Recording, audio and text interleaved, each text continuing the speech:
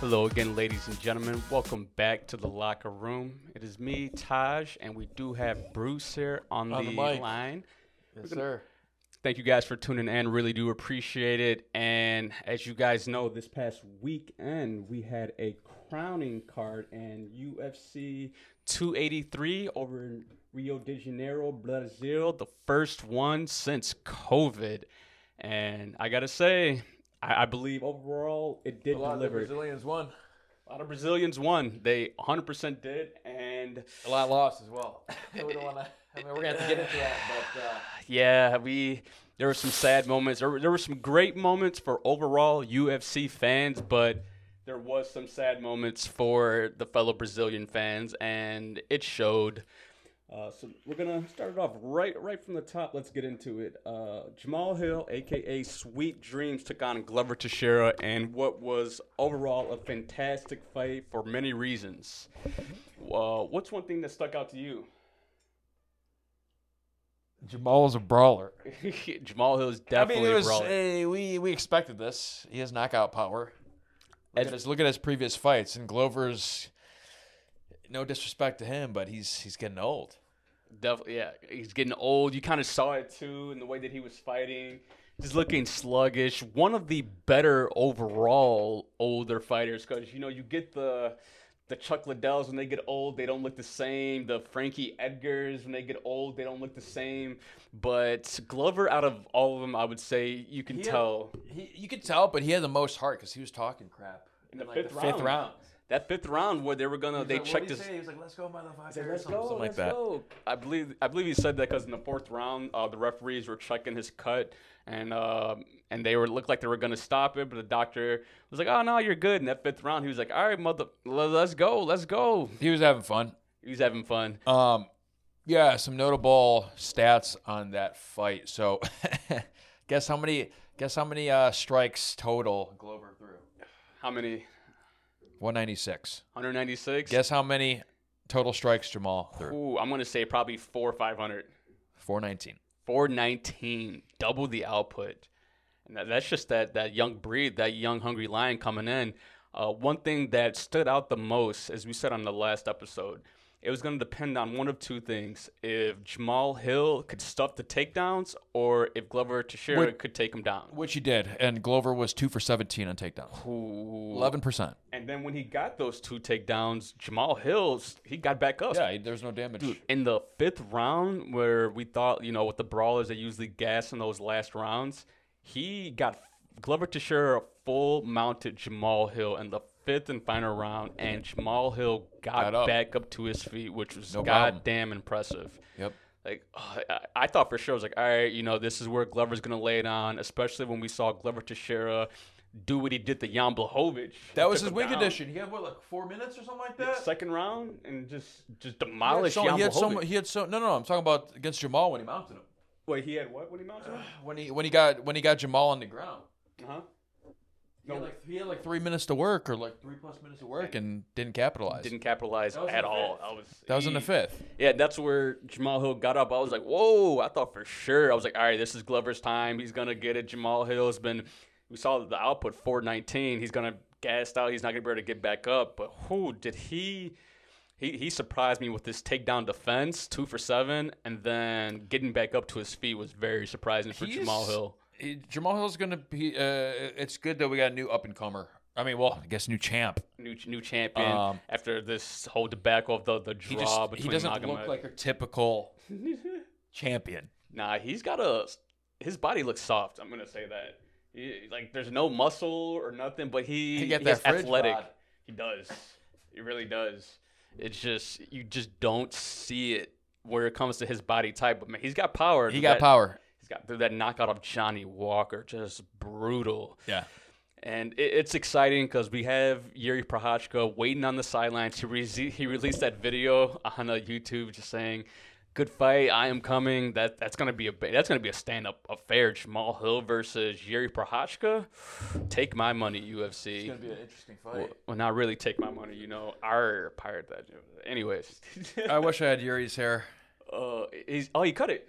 Did he? Yeah, he did. He shaved it? Yeah, he has a regular hair now, just Dang, regular man. guy hair. They had samurai. It was because he said it was hard to get out of the submissions with Glover Teixeira. He would like get his head out, but his ponytail got caught in it. So he decided to cut it, which is, look good, fight good. I don't know. I don't know if I agree with the decision. I mean, when you almost get your head just squeezed off because your ponytail got caught in the halak, you're like, all right, yeah, I could see it, but it did look badass with it. I will 100% agree on that. So congratulations to Jamahal Hill, Chicago, born and raised. Yes, we're podcasting from here from Chicago. And, dude, just great. It's exciting matchups. We have your Prochazkas, like we said, that's waiting in the wings. Even Ilhan Blachowicz and then Magomed Ankalaev. And then him and Alex Pieta talking some smack back and forth on the Ara Helwani show, which is interesting because it's crazy that Alex Pieta can actually become, if he moved up, he could become a double champ in 5 fights, which is insane. I can see that. Dude, Alex Pieta versus Jamahal Hill. He's big for his weight division. Yeah, he can't make the cut like 2 times a month. He said he needs like literally 5 to 6 months to cut down on 185. He made Izzy look like a flyweight. That was bad. That's a bad just. It's crazy how he makes that weight. So Alex Pieta can go up. I'd have my money on Pieta beating Jamahal Hill, which is insane, but it's true. Yeah, it's insane. So congratulations, and of note, the sad part was Glover Teixeira did retire. We all expected this if he lost. And the thing that was really disappointing is when he was having his goodbye speech, dude, the audience was empty. Like 50% of the stadium was empty when he was giving his goodbye speech in his home country. The first one in like 3-4 years. Sound good. And Glover Teixeira, Chuck Liddell's protege, retiring, and then you guys are leaving. I hate to see that. Not good. Congratulations to Jamahal Hill. And in the co-main event, this fight did deliver somewhat. Brandon Moreno taking on Deiveson Figueiredo. You were right about your prediction. I was wrong. Yeah, I said 3rd or 4th round stoppage. It was a 3rd round stoppage by the doctor. I expected him to get finished, but we thought it was an eye poke, and they replayed it. His knuckle went into his eye on a hook. Filthy. Legal, but filthy. Definitely legal. Oh, that was good. Back and forth, but we kind of saw it in the beginning. Brandon Moreno was just on cruise control the 1st and 2nd round. And you just saw Deiveson Figueiredo was just too slow. Brandon Moreno, natural flyweight, it seems. Deiveson Figueiredo, a little bit too big for the weight class. Put up a good effort, but he was just too slow, and Brandon Moreno was way too technical for him. He's definitely very elusive, Moreno. And that's the end of the not the trilogy, the quadrilogy, 4 fights. I mean, I could see them fight the rest of the careers. Oh, if they fought a 5th time, I'd watch it. 100% watch that fight. And Brandon Moreno taking home the title again after this back and forth between them, and Deiveson Figueiredo announcing that he will be going up to bantamweight, 135-pound weight class, which is going to be interesting. Because I don't know how he does within the top 10 bantamweights, man. Peter Yan, he's going to be Sean small. O'Malley. He's going to be small. He's not big at all. Like, no bantamweight can make flyweight, and he's been making flyweight his entire career, and he wants to go up. Good luck to him.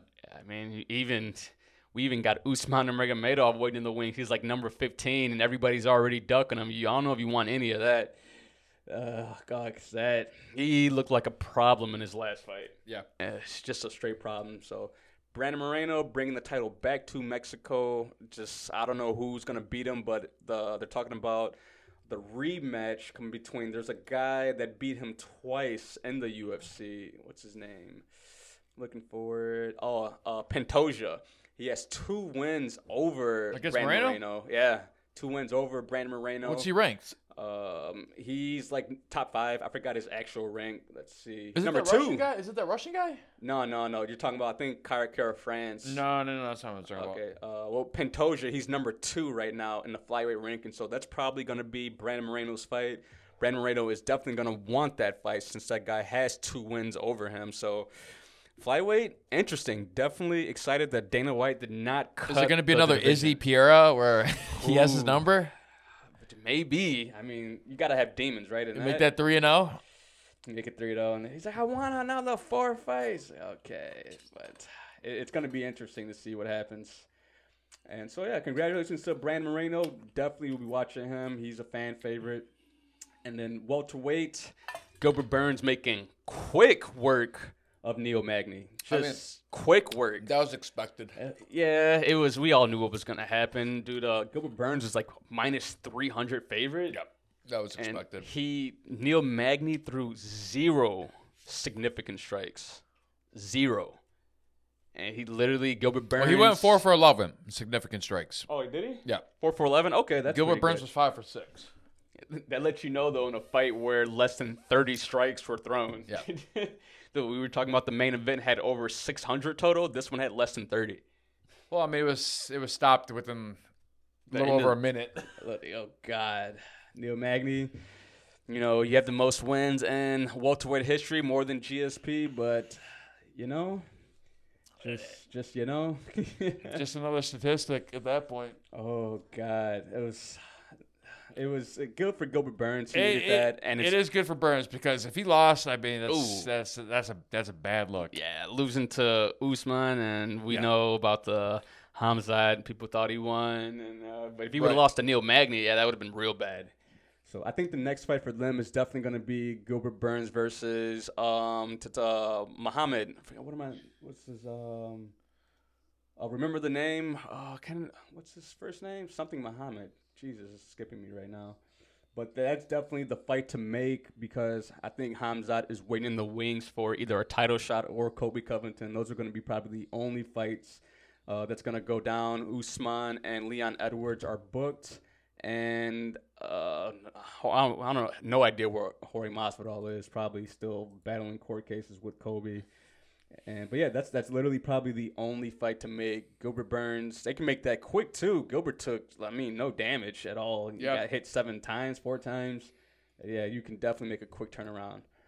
So yeah, congratulations to Gilbert Darino Burns. And one other fight of note, Mauricio Shogun Hua, the Pride legend himself, also laying down the gloves after he got finished in the first round.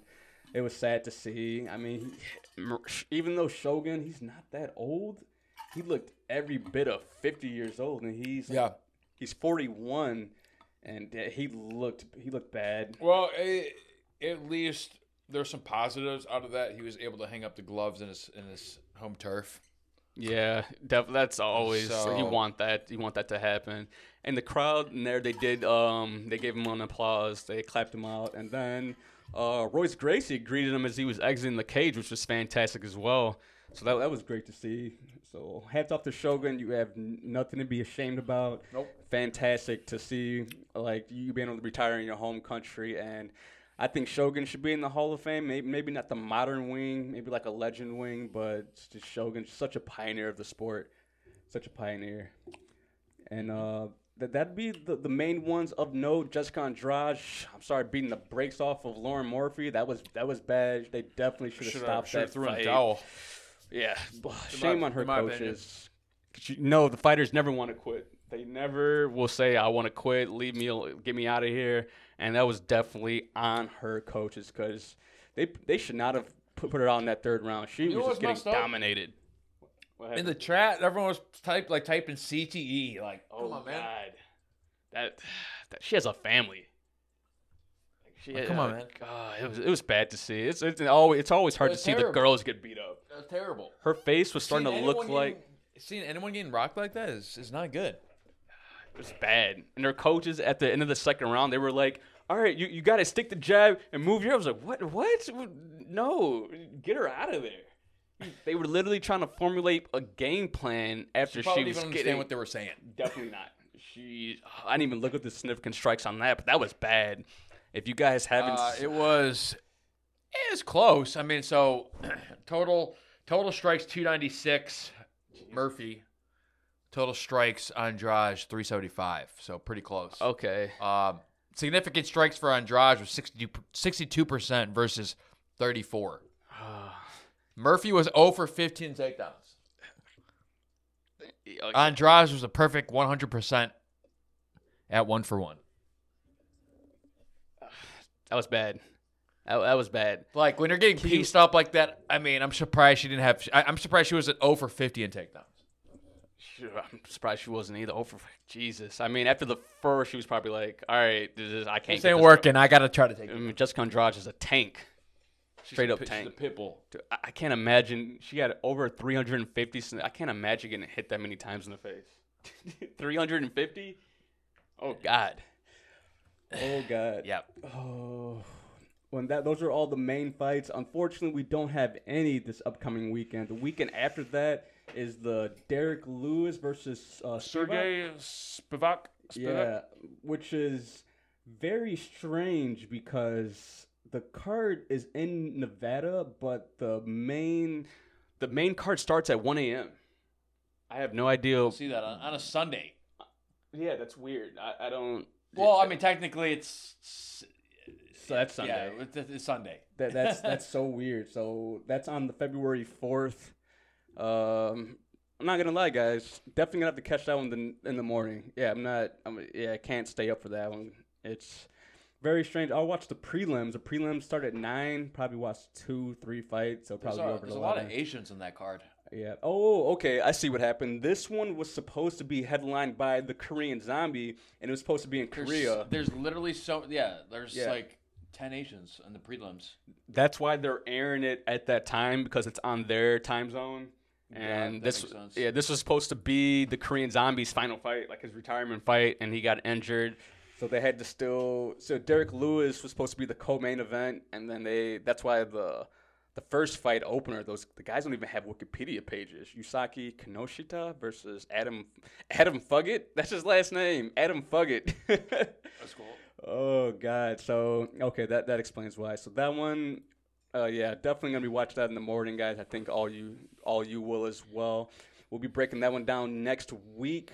That'll be probably like a Tuesday or Wednesday. So make sure you guys check that out and subscribe. Let us know what you guys think. And we'll be catching you guys next time. Peace.